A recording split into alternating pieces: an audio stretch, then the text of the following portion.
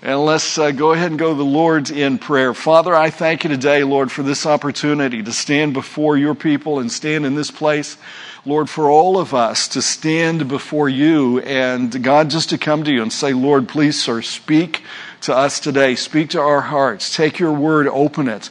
Open our minds to what it's saying. Lord, give us a willingness to respond to the things that we see so that we can be in step with what your will is and what the Holy Spirit wants done and how he can empower us at this moment in time, in history, and in our lives. We ask these things in Jesus' precious and powerful name.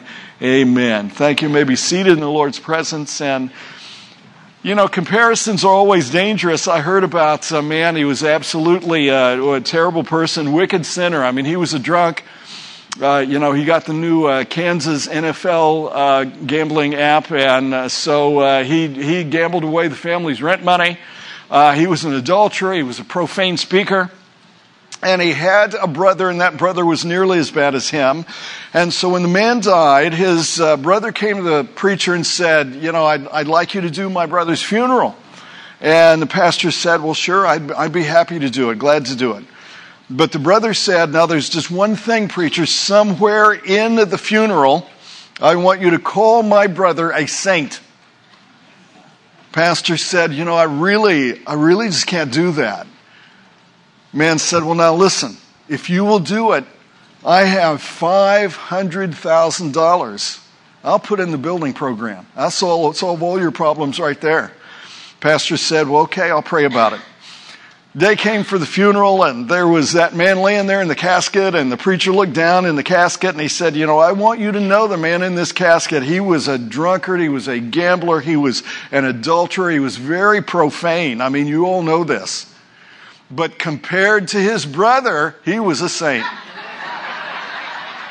So comparisons can be dangerous, and yet our whole worship study today is based on a comparison of two people. And before we get to looking at them, I want to give you some spiritual backstory to their story so you will understand, and this is our thesis for today's study, that before you can represent Jesus or imitate Christ, you have to worship by learning from his words. So there is a moral, spiritual element in connection with worship and with the apprehension of God's absolute truth. So in the efficiency of divinity, God has desired to express this on the smallest unit possible. That means he works first in your individual life. That means he works first in your individual Bible reading, your discipleship, your one-on-one, your time in the Word, and in your heart. And therefore, this is worship word number one. If you refuse to let God work in you on a personal level with your Bible, then you prevent him from working anyplace else in your life. And that is so sad. I mean, you want to see God at work on your job? Well, then he's got to be at work in your heart by worship in the Word.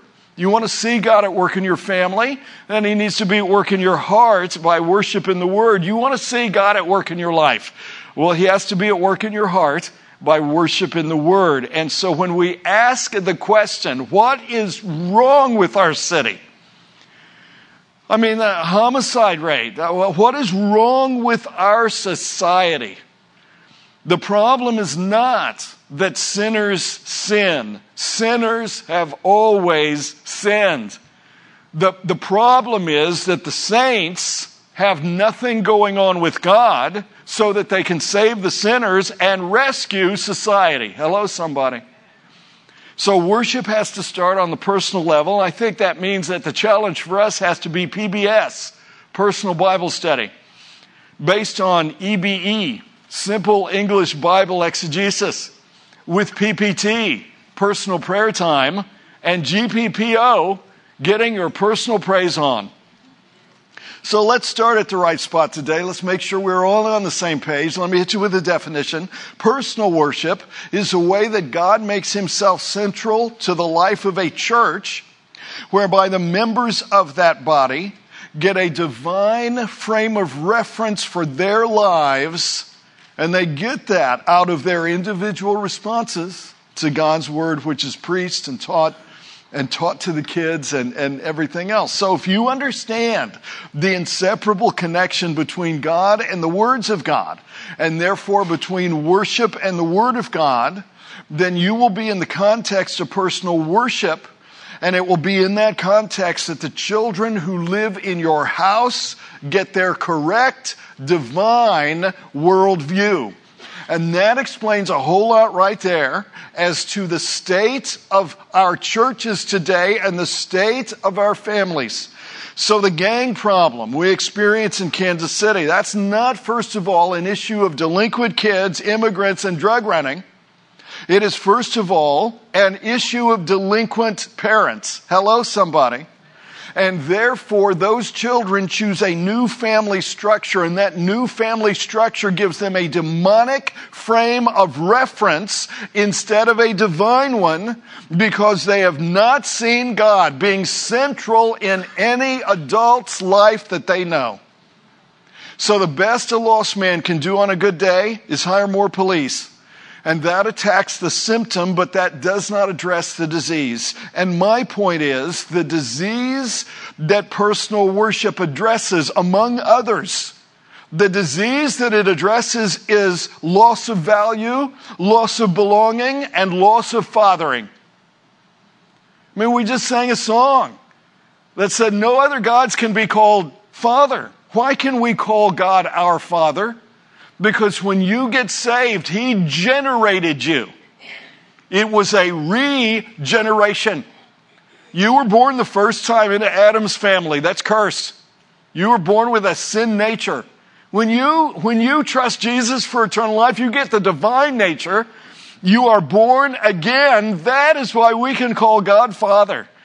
And so this is worship word number 2. Personal worship puts the creature in proper relationship to the Creator so that when God is adored, the value of His child is restored. And here in a moment, I'm going to tie a couple of things together, I think. It's just I'm doing this off the top, but it just occurs to me that in terms of creature, creator, well, you kind of have to believe in creation. So if you don't believe in creation, if you're an evolutionist, then this doesn't even make sense to you. And the same thing is true when we talk about different Bibles, and the Bible you're going to use to get God's words and biblical authority and what it means and how God's going to speak to you. So in our society, we pay a high price if we do not restore personal worship. We reap what we sow, and that is the consequences we are now living in, because personal worship is what empowers personal values. You know, some of us are old enough. We were in school long enough ago. We say, how did all this change?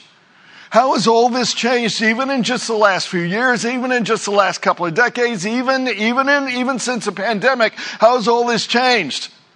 Well, you forget we've gotten further and further and further and further away from any idea of absolute truth, of the Bible actually being God's true words for us today. And the further you get, the worse it's going to get.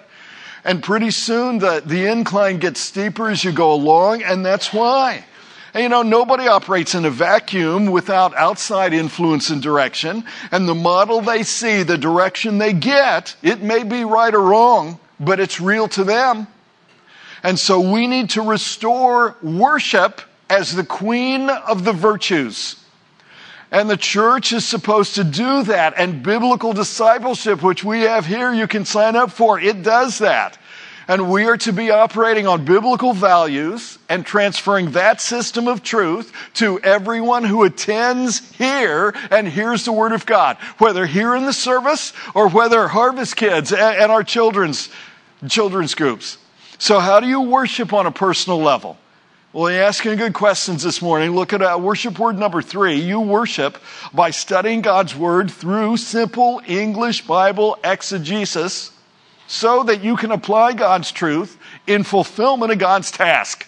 Now, that automatically means something right there, because outside of the King James Bible, you really can't do English Bible exegesis with any of the other translations. And, there are translations out there.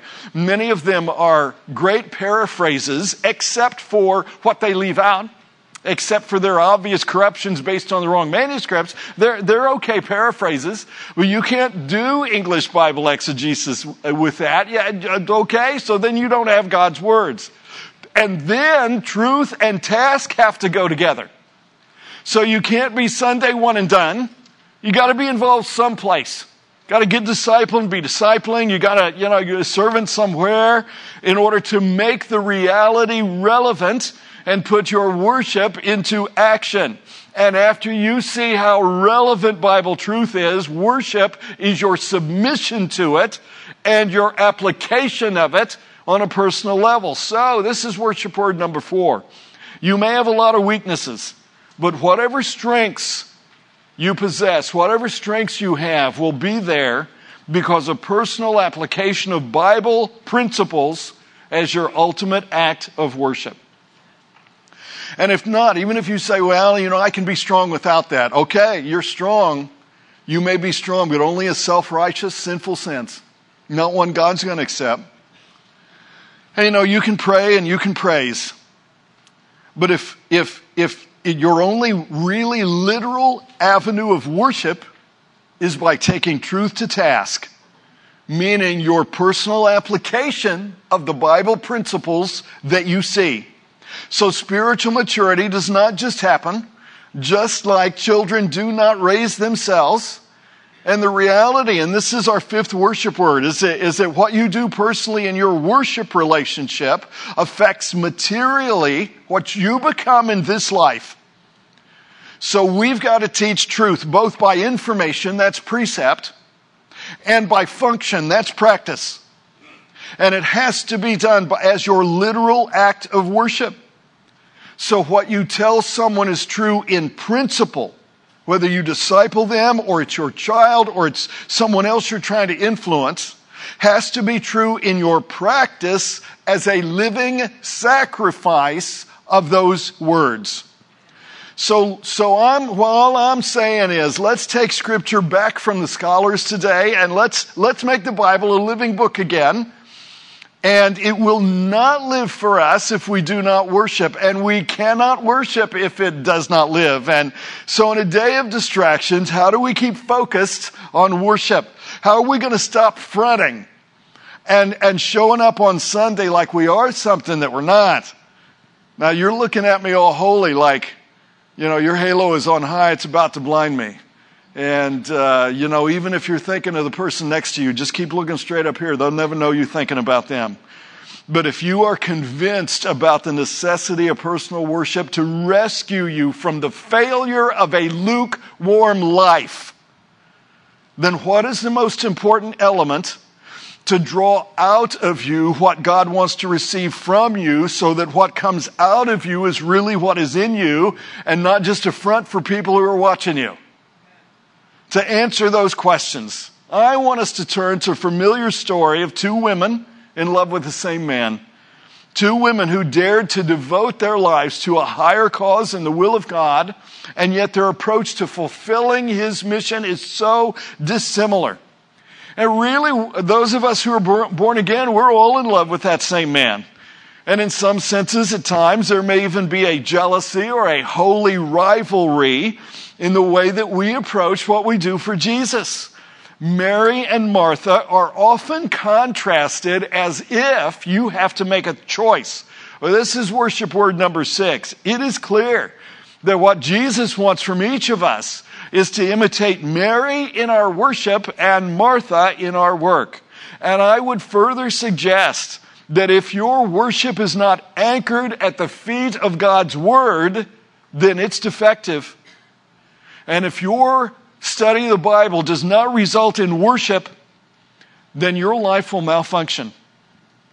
And that hits back at the issue of having the right Bible, because if you don't view your Bible like you view Jesus, you won't get out of it what you need to have. So Jesus wants to teach us about the most intimate aspects of the function of our worship, which is the balance of our personal walk in the Word and our worship of God. When He does that, He chooses 2 women. He doesn't take the relationship like between James and John. He does not take the relationship between Peter and Paul.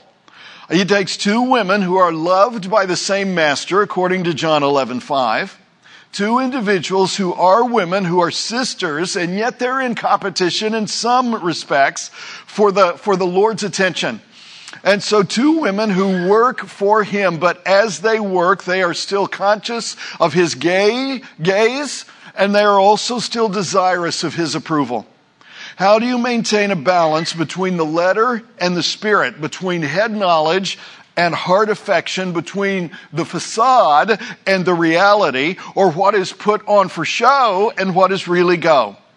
God did not choose Matthew and Thomas to teach us this. He chooses two women.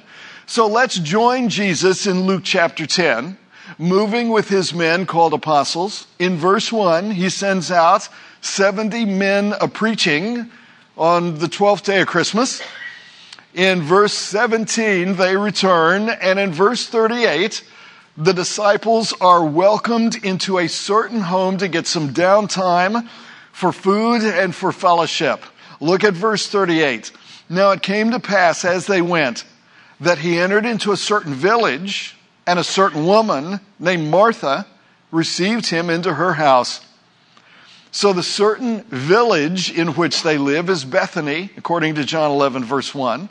That's about 1.5 miles east of Jerusalem on the Mount of Olives. Some of you have been there with us, Lord willing, and Jesus gives us time. We'll take another Living Faith Bible Institute trip. We'll go back to Israel again. Martha, it's her house, right? That's what it told us. So Martha's the head chef. But she has a sister whom she expects to be the sous chef. Verse 39. She had a sister called Mary, which also sat at Jesus' feet. Why? Because she wanted to hear his word. So Martha, Martha's kind of the jock and Mary's the geek. I don't know. And to host a crowd like that, there's some preparation that has to take place. Caterer's got to be contacted. House got to be swept. Guests have to be attended to. Somebody has to serve them sweet tea. So what I want us to look at and lock onto is verse 40. But Martha was cumbered about much serving. Martha was encumbered, as we would say. She was preoccupied by all the preparations, and she was distracted. She's overloaded, so much so that the word means she's dragging stuff around.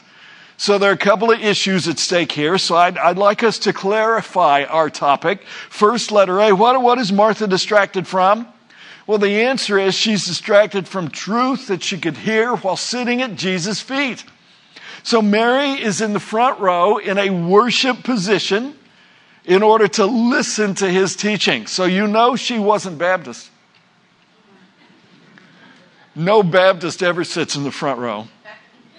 And so I don't know, she's Presbyterian or something, but Martha is out in the kitchen getting the hors d'oeuvres. Second, what was Martha encumbered by? Well, the answer is all the preparations. The things that surround so much serving. Somebody had to go to the market and buy it fresh, and somebody had to cook it up all at once, and somebody had to run to get the water because the only running water was in the stream. And those fish don't fry themselves, So the problem is stated thusly. She is carrying around a burden, and that problem is not that she is serving, because Jesus doesn't tell her to stop. The problem is she carried that burden and did not worship at her work. Now let me keep it real. This is reality preaching today. I think last Sunday we were in Daniel. I talked about it being hard preaching, and and I like hard preaching. I like reality preaching. I like whenever I go to a church, I hear somebody else preach. I like it when it is hammer and anvil preaching, because even though I feel beat up, I leave formed. Okay, so if it's hammer and anvil preaching, it is reforming me. And sometimes the symptom of your worship life not being right is burnout. And sometimes The symptom of your worship life not being right is conflict with others or conflict in ministry. And sometimes it is succumbing to temptation. And the problem is no prayer, no praise, no worship. So I have to ask this. How good are you at keeping the worship factor up? I'm not talking about today. I'm talking about every day. Yeah, I mean, you got to be good at that in order to avoid being encumbered with all the things that challenge our fellowship and our ministry at this moment. There's only one, we only have church once or twice a week. There's only Sunday school once a week, and not even that for every one of our adult classes. We don't have enough space. And we only have discipleship 2 and Bible Institute once a week, and Holy Spirit is not always speaking to your heart like He is today and like He does in our services. And so this is worship word number 7. The way to apply truth worshipfully is to learn while you listen and then go out and live what you learned. So there's always value simply to learning, even if you cannot apply it at the time. However, this does call into question learning which is not applicable. So sometimes we are Marthas in the Word and not just Marthas in the kitchen. And we may be in the Word, but we're still not at the feet of Jesus. How do I know? Here's your sign. Verse 40, Martha came to Him and said, Lord, dost thou not care? I mean, she sounds like the disciples who were in the boat. Carest thou not that we perish? Dost thou not care that my sister hath left me to serve alone? Now, you don't need to even answer that. I know you care. And since you care, here's what you're going to do. You're going to tell her to come and help me back here because you care. I mean, who can deny her experience? The reality is that, it's hot in the kitchen. It's not Hell's Kitchen, but it's hot kitchen. And she's sweating and her mascara's running and beans are boiling over and the fish fry started a grease fire and bread's about to burn. And then it dawns on her.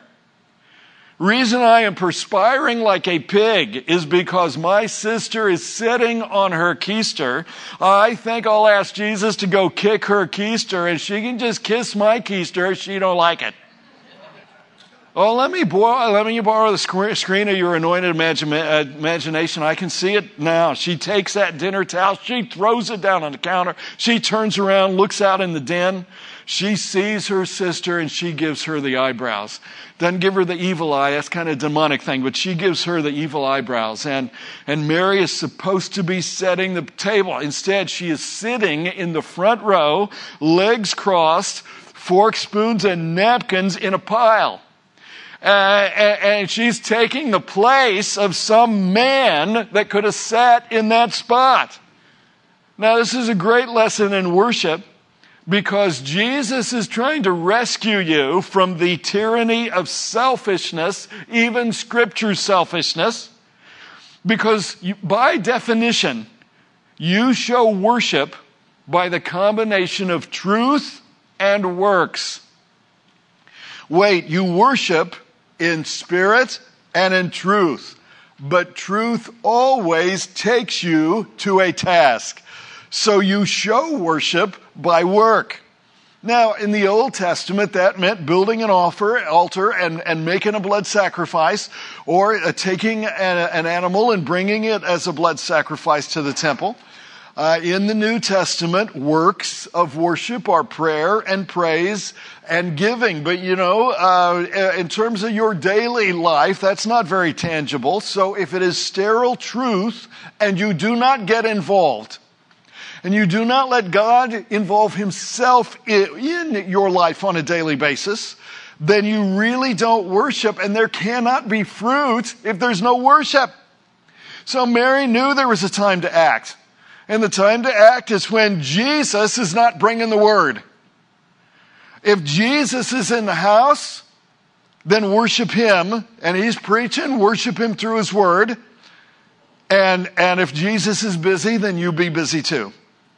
So Mary, when you ever see Mary in the gospel, she is constantly at Jesus' feet in a worship position. She falls at his feet. John 11:32. She anoints his feet. John 12:3. Now she is sitting at his feet because she was quicker than any of the other apostles who took his teaching for granted. Does Jesus care when your life is at the mercy of history, policy, conspiracy, and outside circumstances? Does Jesus care when so many people are depending on you? Does Jesus care when everything that hits a fan falls on your shoulders? Well, let me settle you down. This is worship word number 8. Do not blame God for the distractions and dysfunctions in your life if worship has not been your priority. That day, that time, that moment. I'm just saying, you need to be careful what you blame God for. Martha is sweating it out, but Martha's problem is her lack of personal worship. And Mary's virtue is her devotion to truth and to Jesus' words as an expression of her worship. And I would to God I could make you feel that today. The issue is not, doesn't your discipler care? The issue is not, doesn't your spouse care? The issue is not, don't I care? Doesn't this church care? Doesn't Jesus care? The issue is your worship of him, because in worship you start to see the truly needful things in life. Mary chose the good part, and that good part is worship under the word, which means, as our final worship word, you cannot have balance if you do not have worship. Have you prioritized prayer, praise, and worship in the Word? Many of the things you're going through are not God's will. And you put it on him because you're going through them as you blame him, as if, why, God, you allowing this? This must be your will for me. And it's not his will. You put it on him because it's related to your own lack of personal relationship with him through his words. Watch verse 41. Jesus answered and said unto her, Martha, Martha, thou art careful and troubled about many things. Girl, look at all the stuff on your mind. You are carried away with cornbread and the fried chicken and the sweet potatoes and the greens and making my mouth water, but you want to do something for me, but you know what? You're not spending time with me. You're not spending time under my words. Listen, Marv, I will order out for pizza if you'll just sit here with us. And you know what Jesus is telling Martha? He's saying, change your menu because God's words are your real nourishment. If you want to be nurtured, then add admonishment from the Word of God to your menu. And this is so important, especially with all those who have turned back, all those that we know of who have fallen away from the Word. How can we say as Christians we want to be close to the Lord, but yet in our personal life, in our personal walk, there's no place for the right Bible in our worship? How can we say that if we don't even care about having the right Bible? God wants to serve you manna, and you are eating chitlins and crawdads. And some people like that, I know, but I'm just saying, why have Jesus in your life if you are not paying close attention? If you are not doing a close reading of the text of his words from a worship position to that word? And in a lot of Bibles, are okay paraphrases, but there's no modern translation you can actually do an English Bible exegesis of. And part of this, and you say, Alan, why is that? How come that is the case? What is the deal about, biblical authority as you talk about it here? Well, it's the same difference as between creation and evolution, right? I believe in creation. I can look at the same evidence some other person can look at, even a scientist. And we're both looking at the same evidence. We come to totally different conclusions. Why? Because they view it skeptically and I view it believingly.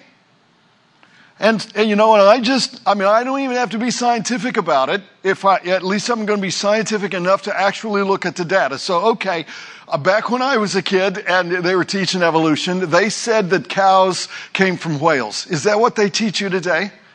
Somehow some cow, some whale climbed up on the shore and grew legs? Okay, if you want to say that, that's fine, but you show me where in the fossil record there are all the transitional forms of the blowhole moving from the top of his head and turning into a snout. It ain't there, baby Baba. You just invented that. That's called mythology. And whenever I do look, what I find is like the Cambrian explosion. It's like every species just appears. It's just there. It's like God did it. And it just shows up and there it is. And yeah, there's, on micro level, there's changes from this to that. Okay, microevolution. There's not the type changes you say there would be if there were not a creator. And same thing is true about your Bible. Because God gave us His Word. Here's the dealio. And I know that, my doctorate is was not in New Testament studies, was not in biblical studies, but my other 2 degrees were. And so I know enough to know this. What had happened was, scholars today want to reconstruct a lost original. They say God lost the original. Only us smart people, many of them unsaved, can reconstruct it for you. I don't think so. I think, I don't think God preserved His Word in the original because it was used and used up and it's gone. So what the Holy Spirit did was continue to preserve the Word through the manuscripts that were copied from that, and as it went on and on. And I'm sorry, I just don't buy into the idea that you discovered something in the 1830s, that because it's older, it's better. No, it is so corrupt. You're asking me to give up something God gave us. So, okay, in English, we get it in 1611 for 270 years. It was God's words in English.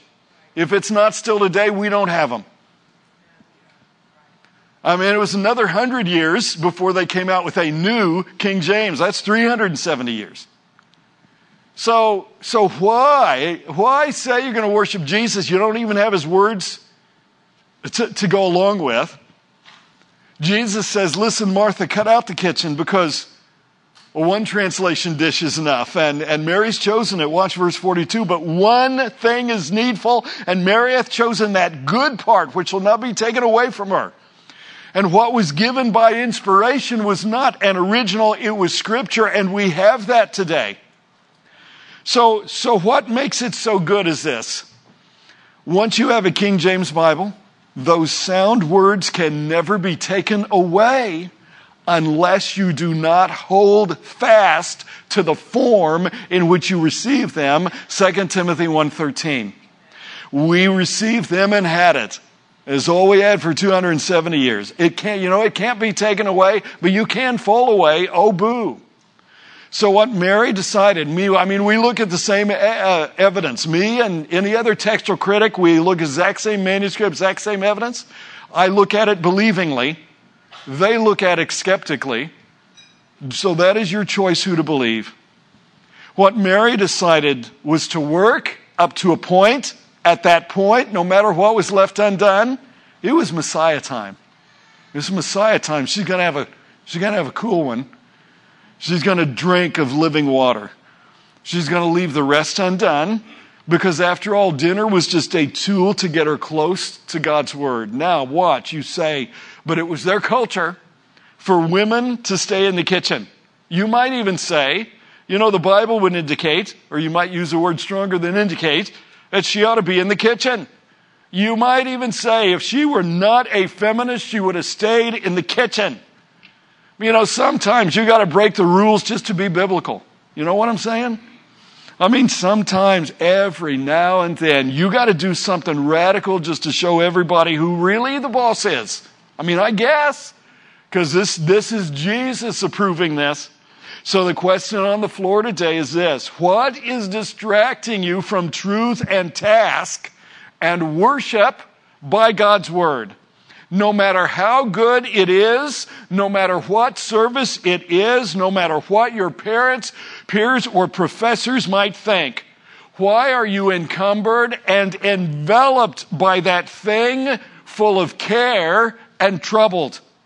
Truth and task are only balanced by worship. You know, after all, the meal's going to be gone in a few hours. You're going to be hungry again the next day. But what Mary is getting here is going to stick with her forever, because no one can take from you what you have assimilated in discipleship. I mean, once you've eaten the word and you've actually assimilated it, man, nobody can take that. So your job is just part of what you do to lock your day into the Lord. And you lock it in by personal worship as you do your job. And your study, your schooling is just part of what you do to lock your day into the Lord.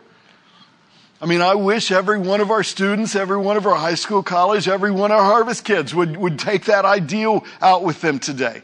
All your other relationships are just part of what you must do to sit at the feet of Jesus while he's speaking to you. Use all these things as tools to get his word activated in your life. And then you'll know when to leave other things alone so that they do not interfere with your relationship with him. Now, if it's not practical, it's not preaching. I mean, I ain't preaching if I haven't made it practical. And this is reality preaching. How do you change your priorities to push worship to the front? Well, you're asking good questions today. Here are 3 simple things, and then we raise up out of here. 3 things about taking worship to the limit. Number 1, give God the first day of every week with Christ's body, with the church, with us every Sunday. Number 2, give God the first dime of every dollar to fund your own ministry. When anything makes you give God the leftover part, you kill personal worship. And I agree, 10% is so insignificant. Nobody ever went bankrupt because they gave 10% to their church. You know, in the Old Testament, it had to come off the top as the first thing. Otherwise, it was not acceptable worship. Number 3, give God the first part of every day in his word. And I know you don't have a lot of time, but you got as much time as I do, 168 hours in a week. How will you use your time, your tithe, and your talent differently during these last days of the church age? Now, let me build out number 3 by giving you some tips on how to structure worship by the word. Just 2 things. First, part of your daily schedule ought to be program time with God, as David says in Psalm 5, verse 3. My voice shalt thou hear in the morning, program time. O Lord, in the morning will I direct my prayer unto thee, and will look up. And second, the rest of your schedule should be flex time with God. Psalm 35:28, and my tongue shall speak of thy righteousness and of thy praise all the day long. In everything you do, inject God into your arena by personal worship, by taking the word and what you learned and applying it in life, by balancing work through worship and choosing the best good part so that you can let go of all the encumbering things. It is a good thing to start your day with God, interrupt your day with God, and conclude your day with God. Do that, and everything else will fall into place providentially. I mean, even if it's a bad thing, it'll work together for good, because divine providence operates just like that when you worship. And it'll be good. It's all good, even if dinner consists of cold sandwiches and popsicles. Every head bowed, every eye closed. My time is up. I thank you for yours. Worship, come before the Father, yielded to the Spirit, and following his word. But have you received God's grace by faith so that you can worship him? You know, you cannot worship him in task until you worship him in truth, because he will not let you work your way to his salvation. He died on the cross for you. I mean, the only way that his grace is activated is by your faith in the finished work of Christ. And we call that truth the gospel. It is the good news that Jesus shed his blood because he was the only sacrifice God would accept in your place. Only his death could pay your debt. Even if you die in your sins and go to hell forever, you never pay off. His holiness is infinite. Your sins, therefore, infinite. Your suffering in hell could never pay off what you owe him. Only the death of Jesus did. Because he has the righteousness that God will accept. So have you given yourself to him as your first act of worship? Jesus said, John chapter 6, this is the work of God, that you believe on him who hath sent me. Jesus said, and him that cometh to me I will in no wise cast out. Jesus said, and this is the will of him that sent me, that everyone which seeth the Son and believeth on him may have everlasting life, and I will raise him up at the last day. Jesus said, it is the Spirit that quickeneth, the flesh profiteth nothing. But wait, hold it. The words that I speak unto you, they are spirit and they are life. Worship God in spirit and truth by his word. Will you just pray with me right now and say, God, today, Lord, I believe on Jesus for everlasting life. I believe him for what he's promising me right now. I believe, so I receive. Here, Jesus, I give you my life. God, make me born again right now. In Jesus' name, amen. And if you pray that today, come up and let us know. While the praise team sings us out, I want to give you a copy of my book on next steps for new believers.